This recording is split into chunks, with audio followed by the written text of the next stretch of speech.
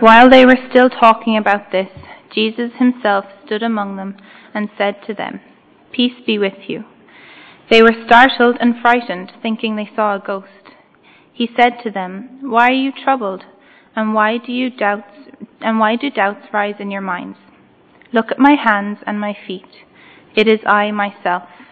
Touch me and see. A ghost does not have flesh and bones, as you see I have." When he had said this, he showed them his hands and feet.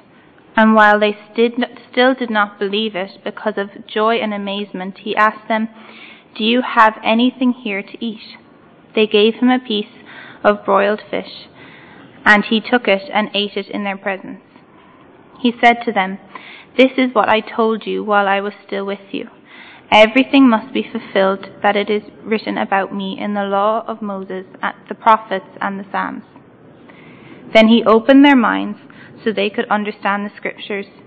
He told them, "This is what is written.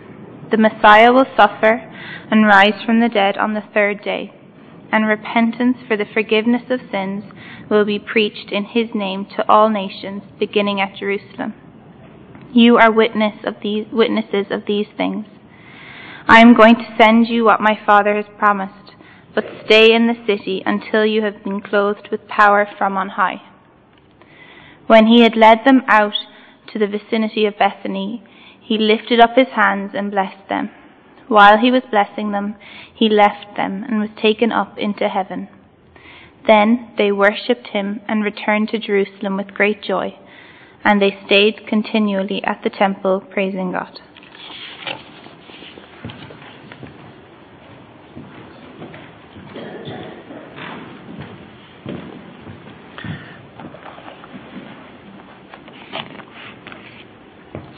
Let's pray.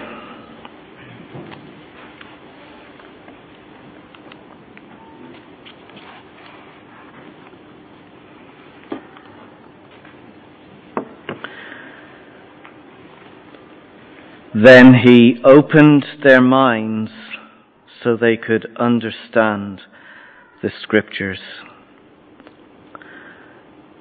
Lord Jesus, just as you were present with your disciples and opened their minds so they could understand and grasp and know and experience you and what you have called them to do, so we trust that you are here now by the presence of your Holy Spirit. And we ask that you would open our minds so that we can know you better, so that we might fulfill all that you have called us to do. Father, we need your help. Give it to us generously, we ask. Amen.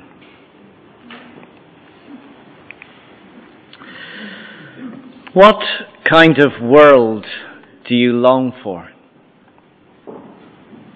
What kind of world do you long for? This past week we remembered the signing of the Good Friday Peace Agreement. 20 years ago, leaders on our island and other politicians signed an agreement. The purpose was to bring peace to the divided community of Northern Ireland. It was rather tragic then that on this week the two main parties remain divided, angry, untrusting. Two communities still apart. Bombs and bullets may have stopped, but true peace it is not. We all long for peace, a world where everything is put right and restored. Well, as we think about this, listen to what the risen Jesus says to us. Look at verse 36. While they were still talking about this, Jesus himself stood among them and said to them, "Peace be with you." Now, this is more than just a greeting. This is a reminder of all that Jesus came to do.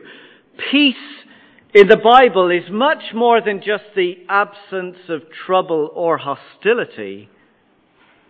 Peace means absolute wholeness, full, harmonious, joyful, flourishing life. As one writer put it, you can follow on the screen, he says, peace is the webbing together of God, humans, and all creation in justice, fulfilment, and delight. In other words, it's the way things ought to be. Remember how the angels celebrated the coming of the Lord Jesus. They sang, "Glory to God in the highest heaven, and on earth peace to those on whom his favour rests." Or if you know your Hebrew, that word shalom, this togetherness, this full, harmonious, joyful, flourishing life. Jesus has come to bring peace, reconciliation between God and man, the restoration of all creation, the putting right of all things. And of course, the way that this is achieved is through the death and resurrection of Jesus. So here we have the risen Jesus now announcing to his disciples and to us, peace be with you. Now this isn't just peace for us to experience. This is peace for us to announce, because the mission of the church is to announce and proclaim this glorious news of peace to the nations. Verse 47, and repentance for the forgiveness of sins will be preached, will be announced, will be proclaimed in his name to all the nations. Well, how do we know that this peace that is on offer is true? How do we know that this offer of peace is real? Well, like the disciples, I think we might need a bit of convincing. First, back from the dead. Let's go to verse 36 again. While they were still talking about this, so let's remember what's happened. It's Sunday evening. All the disciples have met up together. The last they saw of Jesus was 3 days ago, bloodied and dead on a cross. Now there's this rumor circulating that his tomb is empty. And some of them, 2 of them at least, the 2 that walked with Jesus on the Emmaus Road, are saying that they've seen Jesus, he's alive. And while they were talking about these events, verse 36, Jesus himself stood among them and said to them, peace be with you. They were startled and frightened, thinking they saw a ghost. This was the last thing they ever expected. Jesus was dead and buried. That's it. It's all over. It's time to move on and try and make sense of this life and this world. But for Jesus, this was just the beginning. The world needed to know that they could now experience peace, forgiveness of sins, and the promise of a brand new future. And the disciples, like us, need convincing that this offer of peace is true. You see, if we're going to announce that Jesus is alive and that this offer of peace is real, then we need to be absolutely sure that Jesus is back from the dead. If Jesus is dead and he is not alive, everything collapses.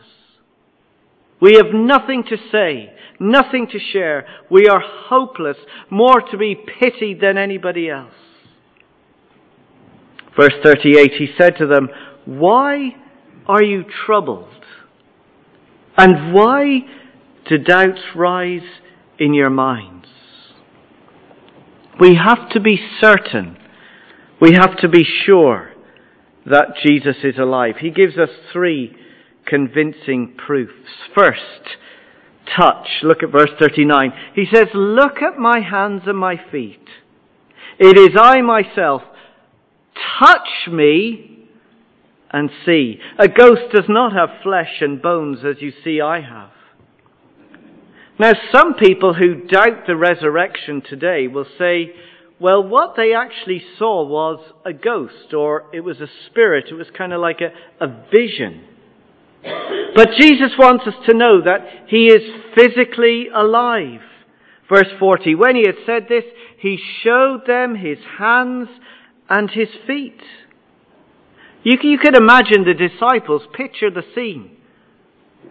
Prodding, actually poking Jesus and touching him and feeling him. Well, it looks like Jesus.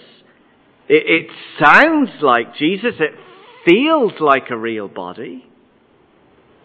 But they're not convinced. Second piece of evidence, look at verse 41.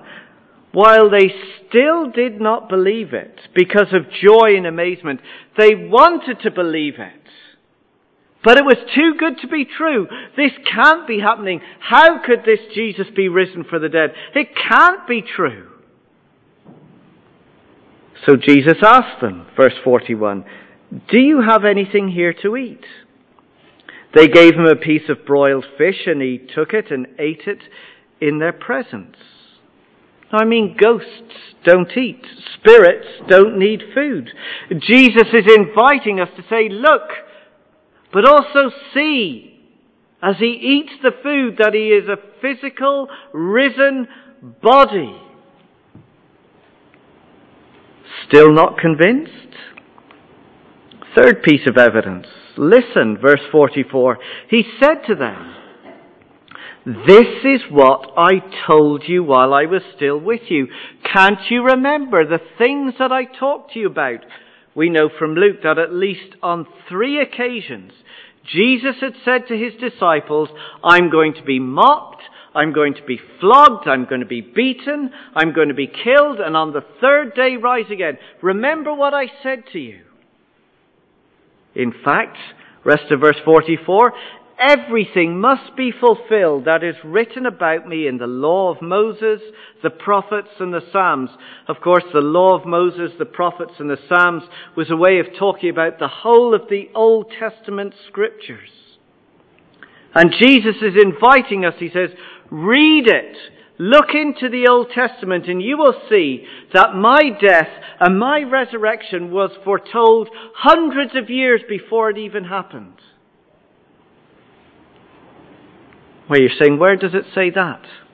Well, let me give you one example. Have a look at Isaiah 53. Go back to Isaiah 53.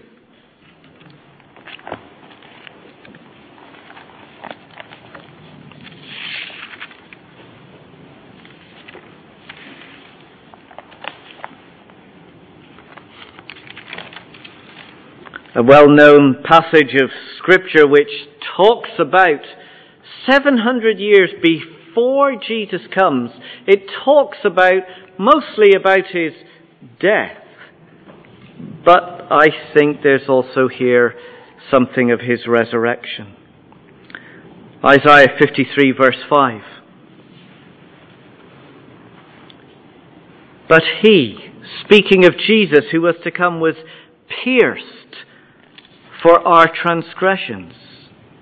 He was crushed for our iniquities. The punishment that brought us peace was upon him. And by his wounds we are healed. So it's talking about his death, his sufferings on the cross. Well, what about his resurrection? Well, look down at verse 11.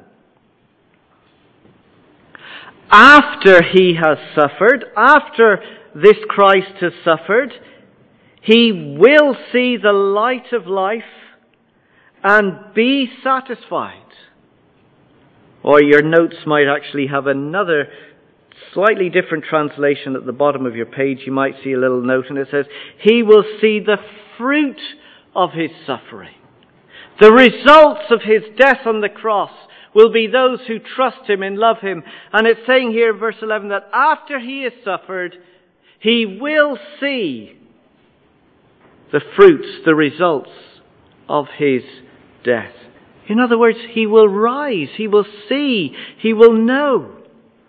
So Jesus is saying to them, look, touch me, see, Listen.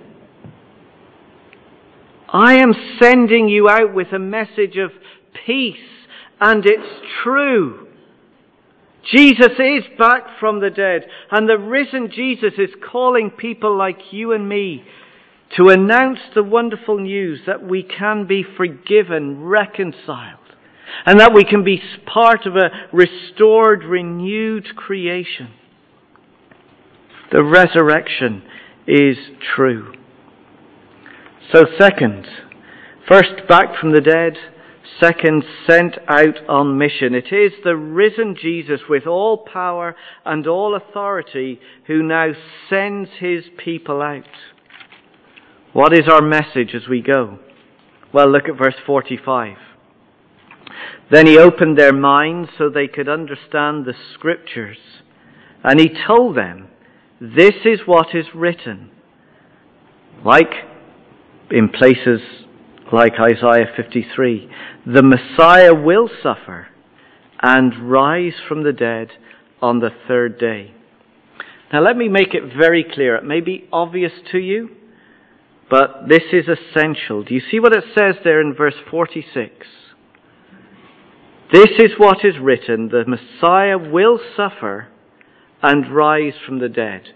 Those are the two foundation stones of what we declare, what we teach, and what we preach.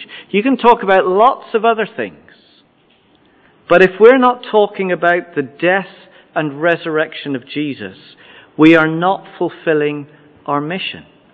It is primary, it is essential that this is what we talk about. So let's have a look at these two a little bit closer. First, Christ's death is the answer to our broken relationships. Christ's death is the answer to our broken relationships. We're told in verse 46, this is what is written, the Messiah will suffer. Yes, he has died, and we must proclaim that news. When Christ suffered and died on the cross, it was to deal with the problem of our sin. Because of my sin, I'm under the judgment of God. Without Jesus' death, I can't know peace. I can't be reconciled to God. I can't have access to God. I can't know him and enjoy him. He remains distant from me. He's blocked from me. There's a barrier there. But God in love, through the person of Jesus Christ, has come to take the blame for all the wrong things I have done. God dies for me in Christ. He's punished for me. He takes the judgment I deserve.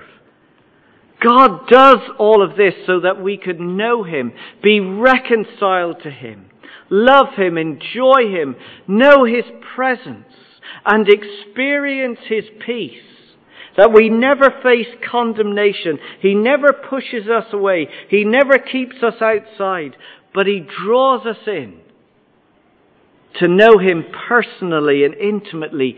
God, the creator of the universe, our Father.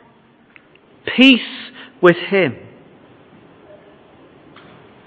One writer, John Stott, put it like this. God in Christ is treated as we deserve to be treated, so that we are treated as Christ deserves to be treated.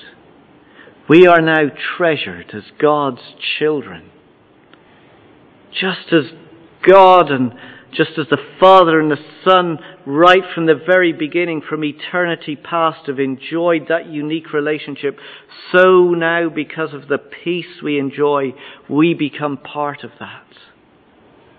Treated as the Lord Jesus, treasured and loved. The broken relationship that exists has now been mended and restored. This is the message that we have to tell. And the other part of that is that Christ's resurrection is the answer to our broken world. If we go back to the end of verse 46, it's not just that the Messiah will suffer, but that he will rise from the dead. And he has risen. When Christ died, he was buried, but he didn't stay dead. He defeated death. He destroyed the grave. Without the resurrection of Jesus, I can never know and experience true peace. I can never experience a restored world where everything is put right. But now, because he has broken and destroyed death, I can now have that peace, not just today, peace with God, but to look forward to that fulfilment of a restored world, everything put right. If Christ got through death and your trust is in him, that means he will get you through death. Because Christ has a future in the new creation, ruling and reigning, that means you and I have a future in the new creation, ruling and reigning with him. A world where everything is put right. No more sickness, no more death. No more threats of war. No more breakdown in relationships. The broken world, everything as it should be, put right. Here's a great little quote. Another writer put it like this: the resurrection of Jesus Christ is the place where what we long for and what is real wonderfully collide. If you were to conduct a little survey amongst your friends or people and ask yourself the question, what kind of world do we want? Well, everybody wants a world of peace. Everybody wants a place where there's prosperity and plenty. A place where we can be with our loved ones, where there will be no more death and no more suffering, where everything is put right.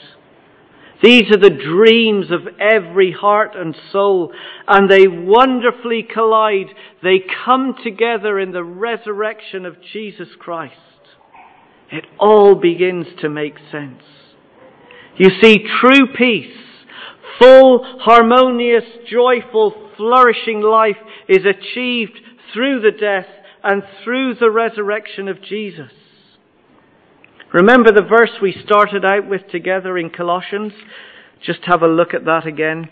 Jump forward to Colossians. Keep your finger in Luke 24. Colossians chapter 1.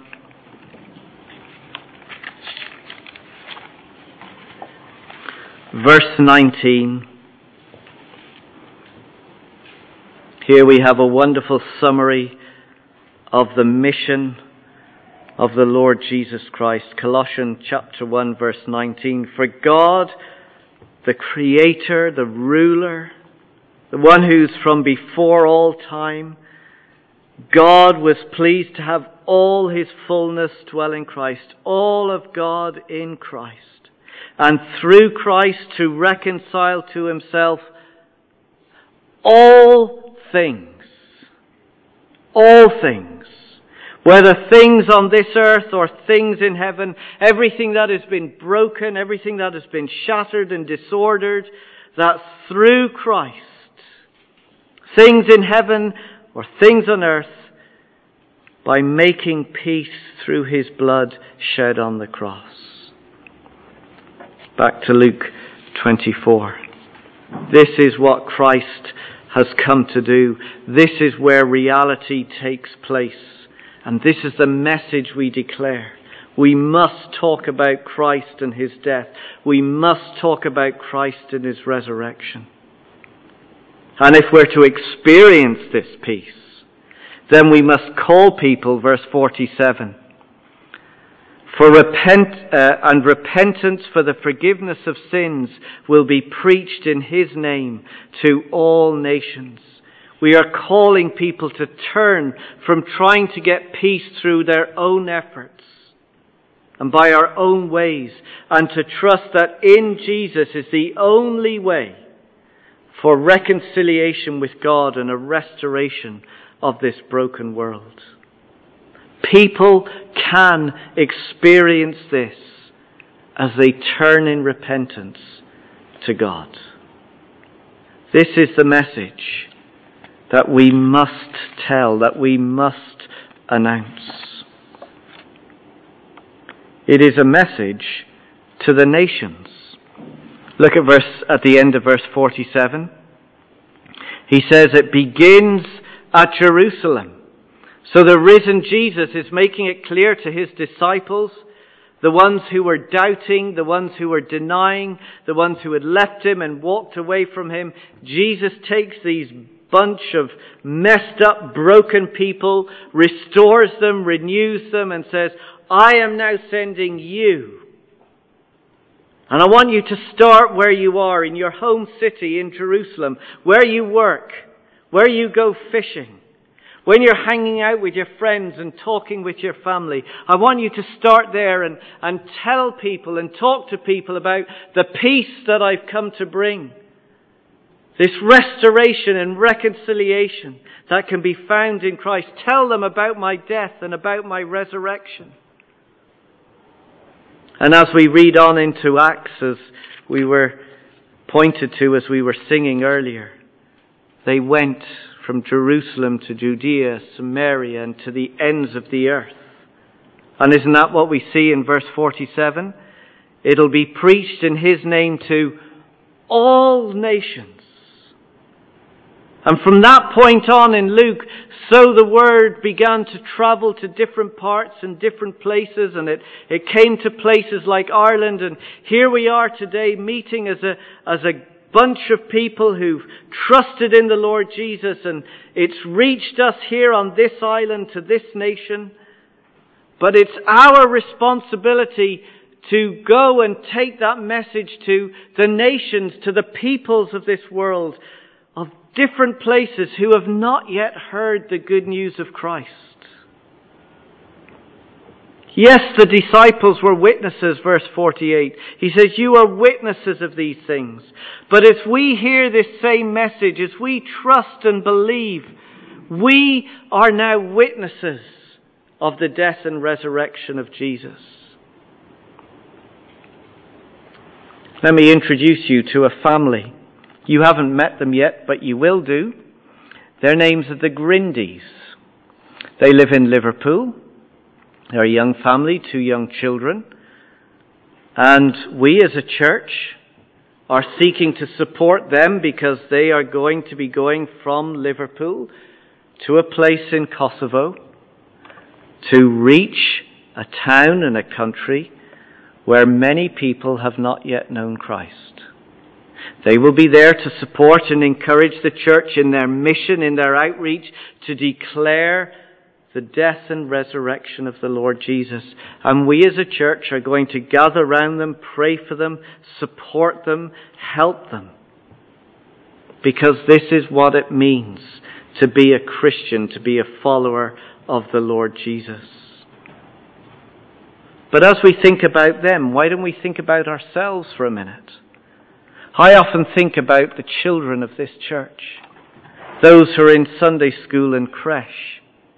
Little. Do you ever pray that as they hear, as they're being taught the good news about Jesus, if you're a parent of one of those children, do you ever pray, dare to pray, Lord, send them, send my son, send my daughter to a place where Christ is not yet known? Would you dare to pray that prayer?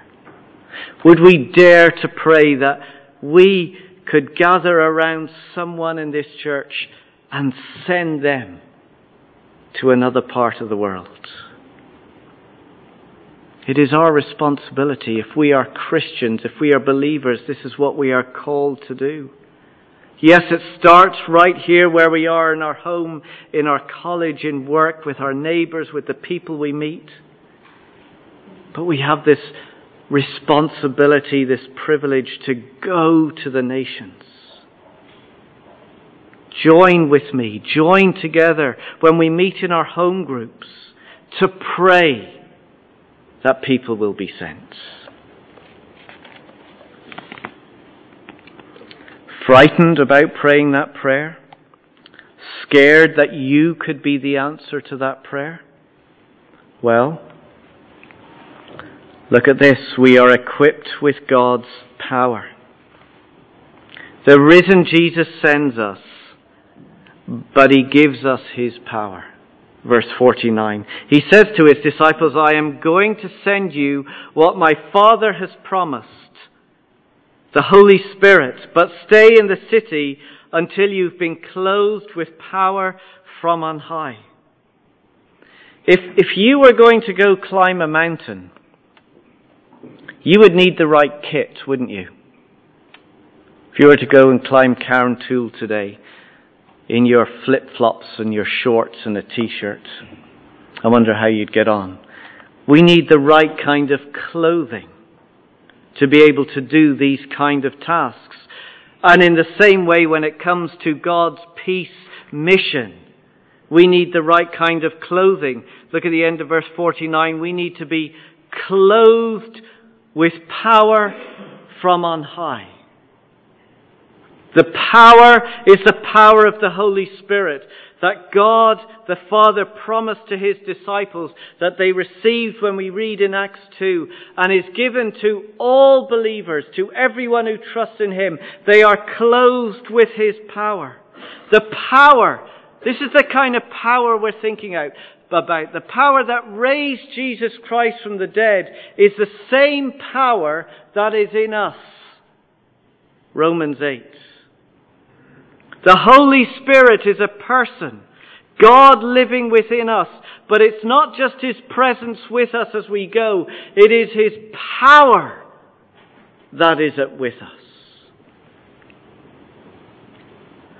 So how can we know, and what can we expect this power to do in our lives as we go? Well, two things. His power will help us to open our mouths to speak. Look at Luke chapter 12. Just go back a few chapters. Luke chapter 12, verse 11. Luke chapter 12, verse 11.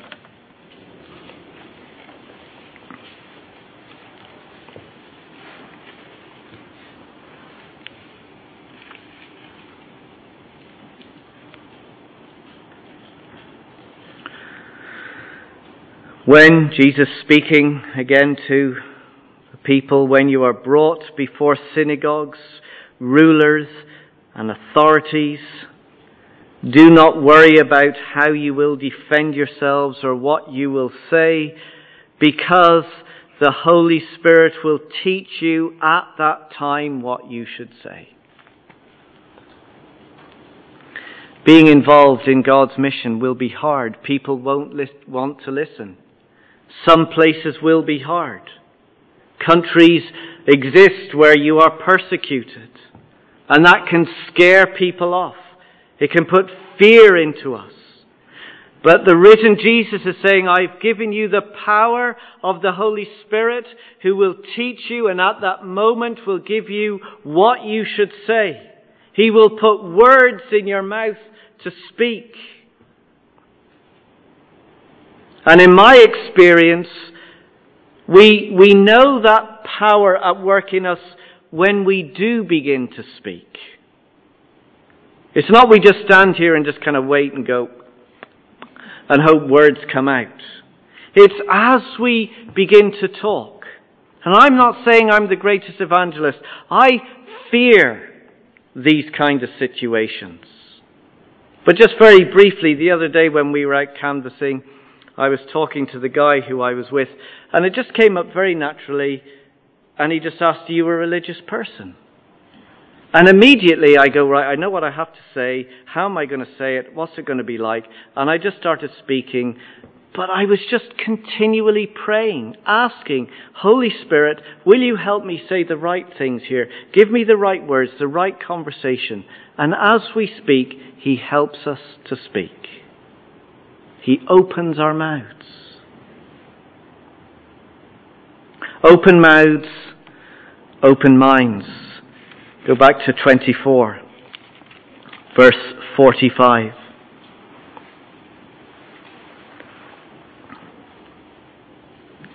Then he opened their minds so they could understand the Scriptures. I wondered if you noticed, it was similar to what we saw last week, that here the disciples have seen the risen Jesus. They've touched him. They've eaten with him. They've heard him speak. But still they don't grasp who Jesus is. They need God to open up their minds. It's the same thing that God did for the two disciples as they walked along the road to Emmaus, back in verse 31. Then their eyes were opened and they recognized him. And that's what the Holy Spirit does. He opens people's minds to understand their need of Christ. He opens the minds of your friends so that they can see that Christ is who he says he is. That Jesus died for them. That Jesus defeated death for them. That in Jesus peace is to be found.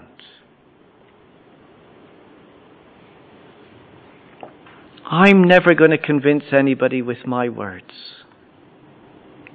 But as I begin to speak the words of Jesus, God by his Spirit takes those words and sends them with power into the lives of people's hearts.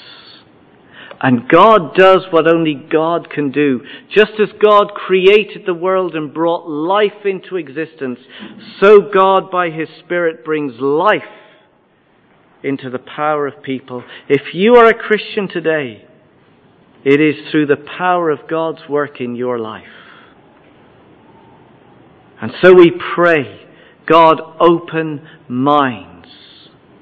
Those who are dull and dead and do not want to hear, open minds so that they can hear. So as we go about our day, as we begin a new week, Luke 24 finishes. It's like the end, but it is only the beginning. As we continue on this great task, I'm going to invite us now to pray just where you are, in the silence, in the quietness. To pray that God would fill you with his Spirit. Ask for his power. Ask for his power to do two things. To open your mouth and to open minds. So where you are right now, let us pray.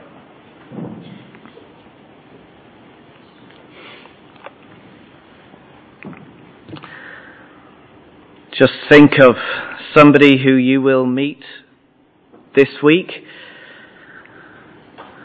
Somebody who you've been talking with.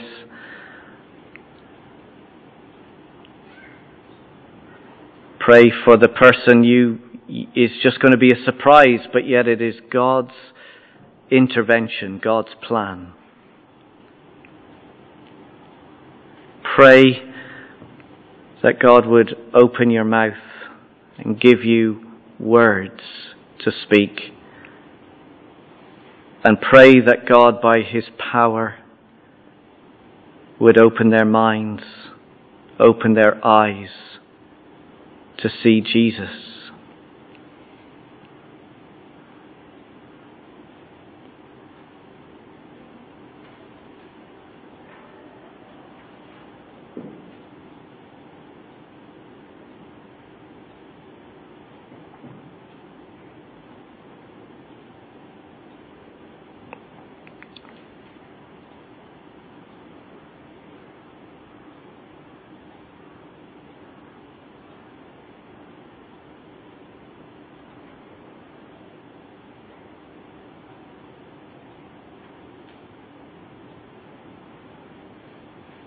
Father, just as Christ ascended to you in glory, so you gave the gift of your Holy Spirit to ordinary people like us. The power that raised Christ from the dead is the power that is at work within us. So give us the words to say. Open the minds and eyes of those who do not yet know you, so that they too will see and follow Jesus and experience peace in all its fullness. Thank you, Lord Jesus. Amen. We're going to sing together. If we want a hymn, a song to encourage us to focus